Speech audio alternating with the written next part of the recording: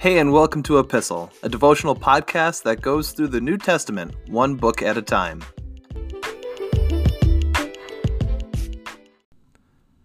Believe it or not, today's episode brings us halfway through the book of Acts, so let's wrap up chapter 14, starting at verse 21.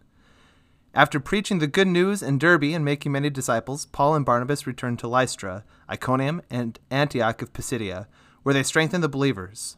They encouraged them to continue in the faith, reminding them that we must suffer many hardships to enter the kingdom of God. Paul and Barnabas also appointed elders in every church. With prayer and fasting, they turned the elders over to the care of the Lord, in whom they had put their trust. Then they traveled back through Pisidia to Pamphylia. They preached the word in Perga, and then went down to Attalia. Finally, they returned by ship to Antioch of Syria, where their journey had begun. The believers there had entrusted them to the grace of God to do the work they had now completed. Upon arriving in Antioch, they called the church together and reported everything God had done through them and how he had opened the door of faith to the Gentiles, too. And they stayed there with the believers for a long time.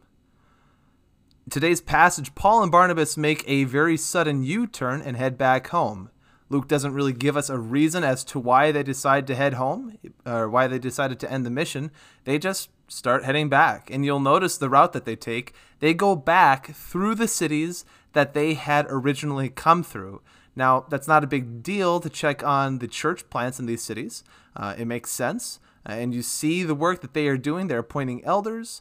They are reminding the church of the gospel and the fact that they're going to have to suffer for the sake of the gospel. But let's not forget the opposition they faced in these cities, right? Lystra, they had just come from, where Paul was dragged out of the city and stoned and was left for dead. Iconium and Antioch of Pisidia, the mob drove them out of town, and yet here they are going back into these cities. Now, common sense would make us think, what are you doing? Stay away from those cities, right? You would think that they would have some sort of sense of self-preservation, that they would try and get back to Antioch any way else that they could. But I think they want to go back. They genuinely cared about the people they preached the gospel to. Even though they did not spend a whole lot of time in these cities, they want to go back and make sure that the church is established and that it's set to continue to grow on its own.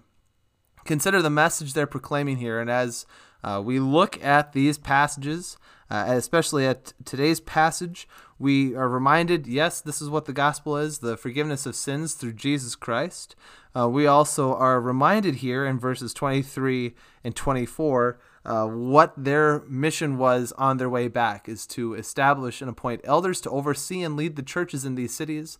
And when they return home, there is a report given. They assemble the church that they sent out, that they left from. You remember back at the beginning of chapter 13, when they were praying and fasting, the Spirit came and called Paul and Barnabas to go on this trip. And now they are back home and are making this report. These men had returned back in relatively one piece. I'd say that they returned without a scratch, but that's not true. Remember, Paul and Barnabas all received some fair amount of persecution, especially Paul.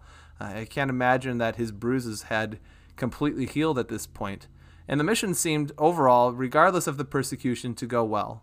And as we consider and think about the win here for the church, the success that this mission had accomplished, the church continued to grow into the parts of southern Greece and the Roman Empire, and the church continued to spread out. I think we got to take some time and consider the work of God that's being done in our own midst here today.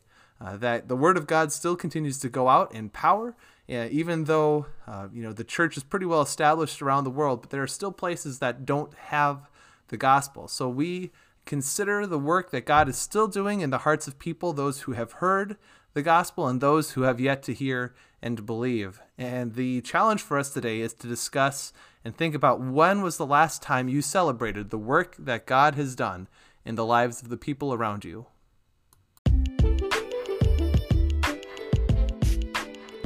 Thanks for listening to Epistle. You can find, follow, and give feedback on our Instagram page at @e_pistle. You can find all of the episodes for this podcast wherever you get your podcasts, and please feel free to share them with a friend. Thanks again for listening, and we'll see you in the next episode.